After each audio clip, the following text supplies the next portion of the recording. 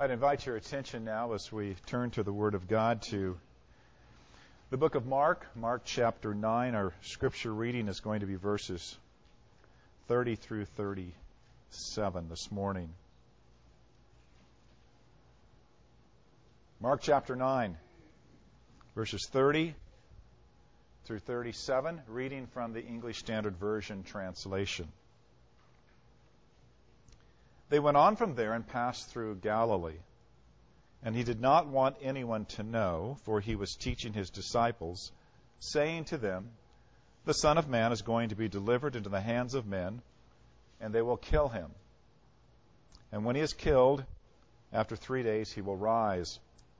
But they did not understand the saying, and were afraid to ask him. And they came to Capernaum, and when he was in the house, he asked them, "What were you discussing on the way?" But they kept silent, for on the way they had argued with one another about who was the greatest. And he sat down and called the 12, and he said to them, "If anyone be first, he must be last of all and servant of all." And he took a child and put him in the midst of them, and taking him in his arms, he said to them, "Whoever receives one such child in my name receives me, and whoever receives me receives not me, but him who sent me." Let's pray. Father, again, even as Stu has prayed, we would ask for your presence with the preaching of the word this morning. We pray that your Holy Spirit would be the one illuminating our minds and hearts, so that even as I speak, and we together as a congregation would hear, your truth would prevail in every way. That you would guard the speaker and those spoken to this morning from falling into a misunderstanding of your word. Guard our hearts and minds so that we can be faithful to Jesus. Help us to understand what you would say to us. And we pray that this morning we, your servants, would be listening. In Jesus' name, amen. Now we're coming really to the second part of this sort of double episode in the life of Christ, in the ministry of Christ. This is happening after the Transfiguration, when Peter, James, and John were with Jesus up on the mountain, up towards Caesarea Philippi in the northern parts of the area that we call Palestine, at least north of Israel proper. And after having seen this great vision of the Lord Jesus being glorified, and seeing Moses and Elijah, and hearing the voice of God speaking concerning Jesus, "This is my beloved Son, listen to him," Jesus and the disciples come down from the mountain, just those three, and the remaining 9 have been left back on the road to Caesarea Philippi. And the situation is such that they're in dispute with the scribes, their religious enemies. But at the same time, they have failed to help a father who had come to them and said, "My son is demon-possessed. Please, can you help him?" The father was really seeking Jesus, but he found his disciples and thought, well, if I don't have Jesus, then his disciples ought to be able to help me, and utter failure. So in the context here of the disciples having experienced what it was like to be powerless to do any spiritual good apart from Christ, and having Jesus set in, and by the very things that Jesus does, illustrate for them that if you are not in fellowship with me, if you're really not depending upon me, you're going to find yourself unable to do things spiritually. You're going to find yourself involved in fruitless argumentations. He then takes his disciples privately again, heading back toward Capernaum, his headquarters city, and he's going to teach them along the way the most central thing that's yet to come in terms of his earthly ministry, pointing toward the end. The very things that Moses and Elijah had spoken to Jesus about upon the Mount of Transfiguration, this is now what Jesus is speaking to his disciples, that Jesus, the Son of Man, is going to be delivered, that is, to be betrayed into the hands of men. He's going to be killed, and then the third day he's going to rise. Now, as we saw last week, the disciples, hearing this, were actually afraid to ask Jesus what was going on because they didn't understand this. And so we focused last week upon the reality that fear in the face of a spiritual non-understanding, if we don't understand something spiritually and we are afraid to ask, we are setting ourselves up seriously for spiritual failure. That God, in fact, wants us to pursue the things we don't understand spiritually.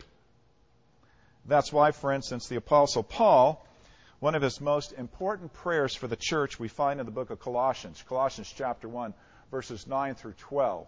So to re-emphasize the message of last week, let me just read these several verses. Chapter 1, verses 9 through 12, where Paul says, "And so from the day we heard," meaning from the day that we heard about your faith, you Colossian Christians, "we have not ceased to pray for you, asking that you may be filled with the knowledge of His will, in all spiritual wisdom and understanding, so as to walk in a manner worthy of the Lord, fully pleasing to Him, bearing fruit in every good work, and increasing in the knowledge of God, being strengthened with all power, according to His glorious might, for all endurance and patience with joy, giving thanks to the Father, who's qualified us to share in the inheritance of the saints in light." Now, notice, if God has inspired Paul to pray, then what Paul prays for is a word from God that says, you need this. And so what is Paul praying? That you would be filled with all spiritual knowledge and understanding of God's will. Where do you get that? You're not going to get it sitting by yourself and thinking sweet thoughts. You're not going to get it watching Benny Hinn on television. You're not going to get it by going anywhere other than the Word of God and sitting under the Word of God and reading the Word of God yourself and basically asking God, show me, show me, show me. Now, one caveat, one important principle. Real Christians read the Bible for themselves but never by themselves. Now understand the distinction. A lot of people out there think they read the Bible for themselves and by themselves. Meaning, I don't care what anyone else says about the Bible. I'm reading it, and I'm going to interpret the way I understand it. That is hugely wrong. And let me tell you why. If you won't consult what godly men have said about the Word of God, you are spitting in the face of the Holy Spirit and what He has done through church history to bring godly men and their scholarship to bear upon what the Word of God says. If you read the Bible for yourself and then read the Bible by yourself, you are a heretic loner. And that's why we have so many problems in the church today. People will not listen to what other godly Christians have said and weigh it all and basically say, wow, there aren't many people out there who believe that we're supposed to baptize for the dead, are there? Except the Mormon Church. Understand, the Word of God is what you need, but you read it with the Holy Spirit working in you, and you read it in the community and fellowship of other Christians. And that fellowship is not just Providence Reformed Church. That fellowship of other Christians stretches back 2,000 years. God has been at work in His church for 2,000 years to open up and to illuminate the Word of God. If we don't pay attention to what other Christians have said, and not all of them have said the right things. I mean, we have lots of differences with lots of Christian interpretations. But the point is, you don't go off by yourself and think that you're the Lone Ranger. Lone Rangers start cults. Lone Rangers start heresy. Lone Rangers have done the church no spiritual good. So that's why we read the Bible for ourselves, and we read the Bible with our brothers and sisters in Christ. Now, that's what Paul's talking about here. That's what real spiritual wisdom is. That's what really produces the fruit that we need in our lives as Christians. Now, going on to the main point of last week, which is also the big point of this week, is what do we learn from all of this? We learn that apart from Christ, apart from abiding in Christ, apart from abiding in His Word, we have no spiritual ability to do any good for ourselves or for others. we will find ourselves responding to the challenges of life with both fear and pride. And that's why it's so important that we abide in the Word of God, we abide in Christ, we abide in the fellowship with Christ, and then we seek to deal with our fear and our pride according to the Word of God, so that we can be those who God can work through, both in terms of our own hearts and lives and in terms of the lives of others. So we come now to this passage. This passage where we can say there's a second silence going on. Now imagine this. Jesus has been teaching his disciples. They're getting close to Capernaum, and there's a little bit of distance that separates them. Because what's going to go on here is what takes place with the disciples, first of all, by themselves, once again, apart from Jesus. Now, in looking at this, we can make 5 or so important observations that are going to emphasize this truth, that we must keep Jesus central. We must keep Jesus central in everything we do. And keeping Jesus central means abiding in Christ, abiding in His Word, and abiding in the fellowship of His people. Now, the first observation. The apostles were having a discussion apart from Jesus. We see this in verse 33. Because when they finally get to Capernaum, back to the house, which was Jesus' headquarters for his ministry, he asked them, what were you discussing on the way? And so that means, in some sense, that they had drawn apart from Christ. Jesus was walking. They had just sort of drifted back. And now, Jesus is asking them, what were you discussing among themselves? Now, I want us to ask about what happened here. The fact that the disciples drifted away from Christ even as they're walking back to Capernaum. And they get enmeshed in themselves. So here's several questions we should ask. Did not the disciples remember how they were spiritually crippled just a couple of days earlier, when they tried to speak and they tried to act apart from Christ? I mean, that should have been vivid in their recent recollection. Didn't they remember that they had no spiritual power or wisdom to deal with a demonically possessed boy? Didn't they remember how the argument they got into with the scribes was spiritually fruitless? It didn't do anything for the kingdom of God?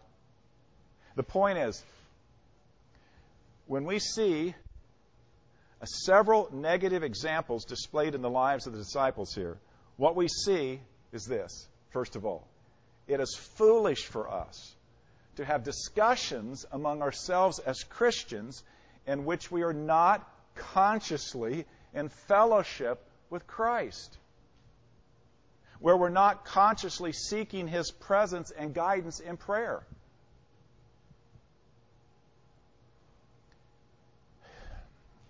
And if you are any much a Facebook Christian group, blogosphere follower on the internet, you have got to see again and again things going on between believers where you're thinking, they can't both be in fellowship with Jesus right now.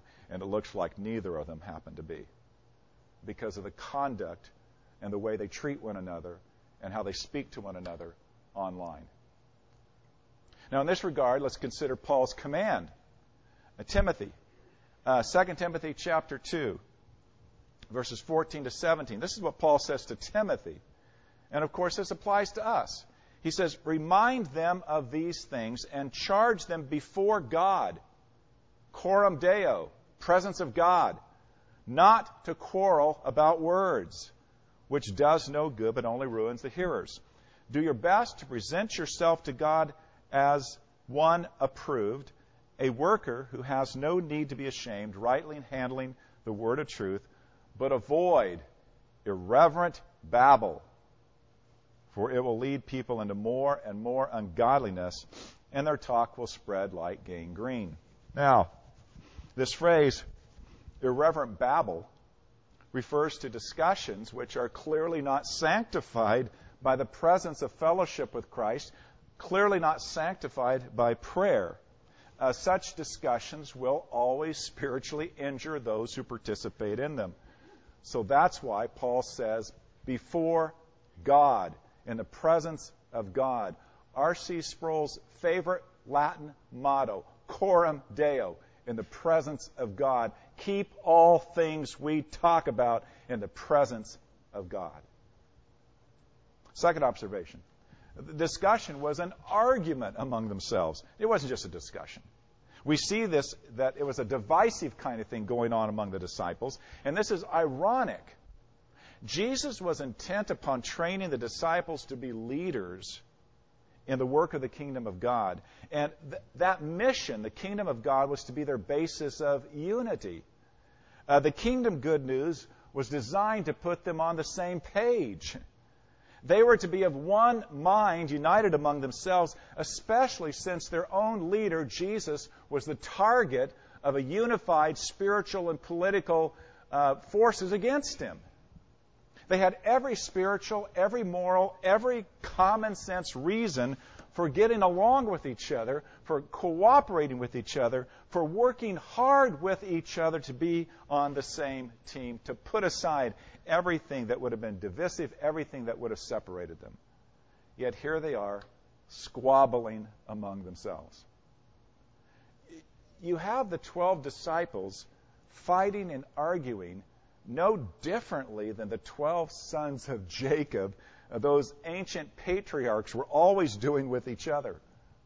And it's interesting because Jesus appointed these 12 as a symbolic representation of a new Israel.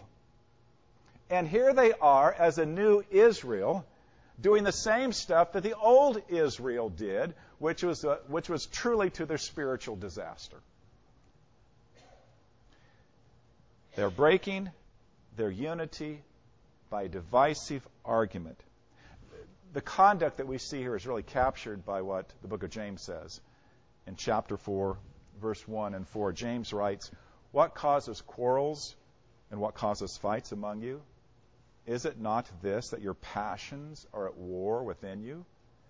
Do you not know that friendship with the world is enmity toward God?" It's interesting. James calls this kind of fighting really worldliness. It's friendship with the world. How does the world conduct itself?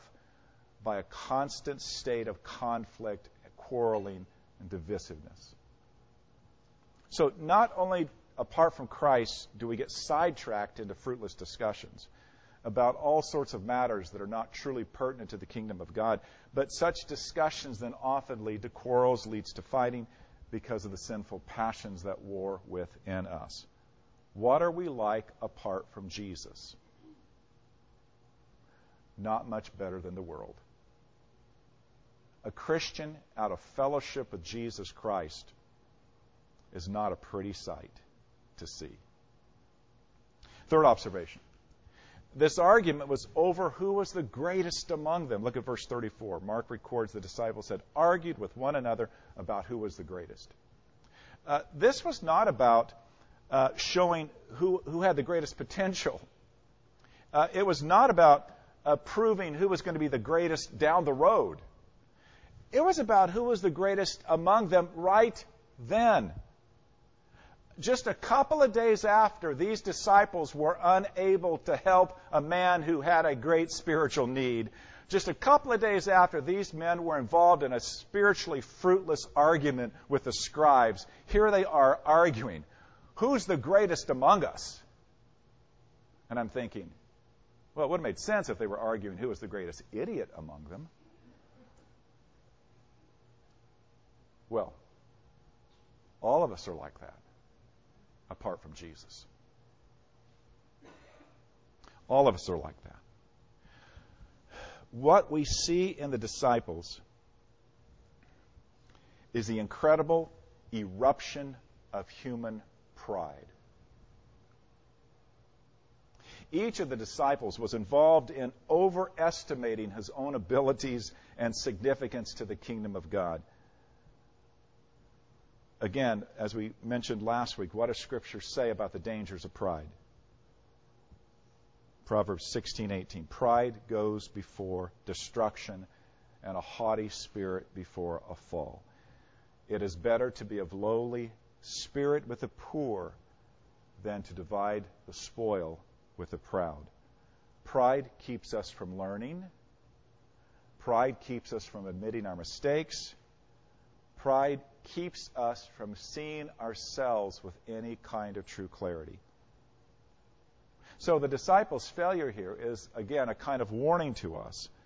Paul gives the proper perspective. Stu read this earlier, Romans chapter 12, verse 3. For by the grace given to me, I say to every one of you not to think more highly of himself than he ought to think, but to think with sober judgment, each according to the measure of faith that God has assigned. Only when we are in fellowship with Christ will we have this kind of sober judgment. Fourth observation, the silence of guilt. Again, verse 34. Mark records, Jesus is asking them, Mark records, they kept silent. They didn't want to acknowledge to Jesus what they had boasted about, what they had argued about with each other. They were boasting about, of course, their own greatness. So when we are apart from Jesus, we are not only willing to toot our own horns, but we're willing to lock horns with others while we're doing it. That's the example we see in the disciples. But in the presence of Jesus, verse 33, let's note this. Jesus kept asking. The Greek there is not just simply Jesus asked, but it's an imperfect tense that involves the idea that Jesus kept asking them, what were you discussing? And the same tense applies to their response. They kept being silent. Guilt made them cowards. Guilt made them ashamed before Christ. They were silent out of shame and embarrassment over their behavior. They were silent because they had been caught in this incredible act of pride. They were ashamed. And in their shame, they stayed in their pride. Now, what an irony and a contrast here. Jesus is teaching his disciples about the ultimate mission of his life, that he's going to be betrayed, he's going to suffer many things, and he's going to be killed before he rises from the dead, while they're discussing who already has first place in the kingdom. They're not getting it. They're not seeing it. And again, apart from Christ, we're so prone to pride that we can't hear what God is saying clearly in his word. Now, in the Old Testament, David tells us the consequences of what happens when we can't see our sin, or when our sin has been exposed to us, we're unwilling to deal with our sin. Psalm 32:3, New American Standard, is one of the best translations here. It supplies some words that are implied in the Hebrew. When I kept silent about my sin, my body wasted away through my groaning all day long. Day and night your hand was heavy upon me. My vitality was drained away as with the fever heat of summer. In other words, when we won't admit our sin to Christ because of the shame that is really a form of pride, self-protectiveness, when we won't do that, David is saying, well, nevertheless, God does have his ways of breaking us down. God does have his ways of making us feel the burden of the sin that we won't confess. It's better to face up to these things quickly with the Lord Jesus and to restore fellowship. Now, the fifth observation has to do with being confronted by Christ. We see the character of the confrontation here, verses 35 to 37. And the character of how Jesus confronts his disciples clearly, when we see what the Apostle Paul says, clearly sets the pattern not only for Christian leaders, but for all Christians in their dealings with one another. So verse 35 to 37, Jesus sat down and called the 12, and he said to them, if anyone would be first, he must be last of all and servant of all. And he took a child and put him in the middle of them, and taking him in his arms, he said to them, whoever receives one such child in my name receives me, and whoever receives me receives not me, but him who sent me. So consider the characteristics of what Jesus does here. How he confronts the sin in his disciples. The first thing to note, there's an incredible calm patience on the part of Christ in his confrontation. There's not a rushed or rash response to what Jesus knows is going on. First, he sits down. Then he calls his disciples together while they're inside the house. Now, this sitting down was his customary signal that he was going to teach, because more times than ever in the ministry of Christ, he teaches from a sitting position.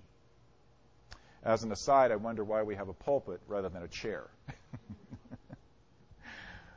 That Jesus taught from that position of seating, and he calls his disciples to himself, and then note how he confronts them, because this provides an example for us. We almost always think about confrontation in an adversarial kind of way. We think when we confront somebody, they're going to see us as an adversary. When we confront someone about whatever they're doing that's not right, when we confront someone, they're going to look at us and they're going to think there's some hostility thing going on here. It's a very combative kind of thing within our culture, and the way most people understand that. But that's not Jesus, and that's not the model we find of Christian leadership and fellowship in the Bible. Confronting and correcting biblically is never to be done among ourselves with a spirit of anger or aggression. Listen to what Paul says in 2 Timothy chapter 2, 24 to 26. He says this, "And the Lord's servant must not be quarrelsome." Now, this is the same word that we find in the passage that Mark is talking about. The Lord's servant must not be quarrelsome. And that word means combative or to clash severely. But kind to everyone, able to teach, patiently enduring evil, correcting his opponents with gentleness. God may perhaps grant them repentance, leading to a knowledge of the truth, and they may come to their senses and escape the snare of the devil after being captured by him to do his will. Paul understood how Jesus modeled confrontation with his disciples, patience, kindness, in the manner in which he then instructed. And that's the second point. The confrontation is instructional. The intent is for the person being confronted to learn. Jesus sets forth this principle of kingdom greatness as the point that the disciples need to learn. In other words, he uses their sin of prideful ambition, self-aggrandizement, who's going to be the greatest, and he essentially says this: kingdom truth cancels all of the worldly ideas about self-aggrandizement, self-glory, self-advancement, self-promotion. Kingdom greatness is to be described this way: if anyone would be first, he must be servant, and last of all, he must be last of all and servant of all. Now, if you think about it, this turns all of the world's ideas about greatness upside down. It is so incredibly evident in our culture today how people think highly of themselves, and in thinking highly of themselves, they believe it's perfectly proper to toot their own horns. They think it's the right thing to do. I've heard it said 1,000 times, I think, that, well, if I don't promote myself, who else is going to do it? If I don't stand up for myself, who else is going to do it? If I don't tell them how good I am, who else is going to do it? We hear this kind of thing again and again and again. Our culture approves pride. Our culture endorses pride. Our culture endorses people telling everybody in every way they can how great they happen to be. And we start this, of course, when they're little kids. My son, secretly I know you're a lousy soccer player, but you get a great trophy. Everybody gets a trophy. You showed up, you're great. You had a losing season, but you're still the greatest team around. We do this again and again and again. And of course, all of that doesn't make any sense. But the problem is not that it doesn't make any sense, not that it's a false statement of reality. It's a false idea about greatness. Jesus says greatness is not found in you being on top. Jesus says greatness is found in your willingness to serve other human beings and even those who are the least. And so what Jesus does, really, in his own life, exemplifies this. Paul captures it this way, Philippians 2.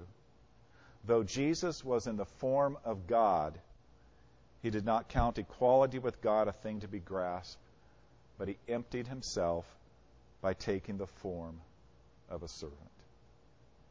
Jesus made himself servant of all. Now that's the lesson of what greatness is in the kingdom, becoming a servant of all. Now the last thing that Jesus does is he illustrates this. He illustrates his teaching in terms of a very practical application. He takes a child. Now, we need to appreciate that not only in the Greco-Roman world, but in the Jewish world of this day, when you looked at the ladder of social eminence, who's at the top, who's at the bottom? Children were actually at the bottom, even in the Jewish culture. Evidently clear in the Greco-Roman culture, where they abandoned babies that they didn't want, threw them into rivers, left them in the woods, treated children terribly. But in the Jewish culture itself, children were not, according to the Old Testament, which says children are a fruit, children are a gift from the Lord, the fruit of the womb is his reward. That was not the governing ethic about children in the day of Jesus. It wasn't even children are to be seen and not heard. It's children really shouldn't be a bother, or they need to be kept out of the main things and the main business. They were at the lowest rung of those considered important. That's why Jesus takes this child, puts him in the center, in front of all the disciples, and you notice Jesus holds him in his arms. The picture, the drama of what Jesus is doing here is saying everything. That if you want to be great, then you need to consider those who are least, and you need to embrace them with the love and grace of the gospel. You need to serve them. And he says, whoever receives one such child in my name receives me, and whoever receives me receives not me, but him who sent me. Christ is telling us kingdom greatness is found in service to all, but most significantly and most particularly, it is found in the service and to serve those that society and the world considers the least. To serve the least is the calling to greatness. Now, as we conclude, let's recognize this. Did the disciples understand this at this time? No. When we get to chapter 10, we're going to see that Jesus has to hammer the same lesson again about what real greatness happens to be.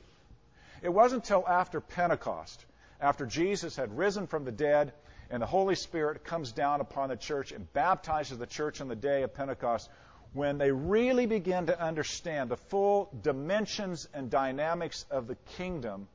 And the greatest testimony to the fact that they understood this is found in how the great reputation of the early church was that they rescued children, discarded children who were thrown into rivers to die, and raised them as their own.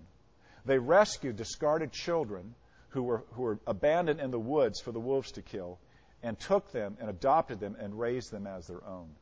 They found the deformed children that had been left out and abandoned, and they took them and raised them as their own. They took the least in culture, the least of society, and they took them and served them and raised them as their own. And then on the next two low rungs of the ladder society, in the Greco-Roman world were slaves and women. And the apostolic preaching was this: in Christ, you are all sons of God through faith. For in Christ, there's neither Jew nor Greek, neither slave nor free, neither male nor female, but all one in Christ. The gospel moves us to be servants. It moves us to be servants of one another and servants of those who are least. But you're no gospel good at all apart from a living, abiding fellowship with Jesus in His Word and through prayer. To keep us responding to the challenges of life in a manner that does not demonstrate fear or pride, we must stay strong in our fellowship with Christ. Let's pray. Father, this we do pray as we pray to be made like Jesus, that we would have the heart of Jesus and pursue kingdom greatness, which means being servants of all. And we would pray, Father, that we would remember that apart from Christ, apart from fellowship with Christ, the discussions we have, the actions we do, are going to be mostly of no kingdom good. And so we pray, keep us in your word, keep us in prayer, keep us in fellowship with Jesus. In His name we pray. Amen.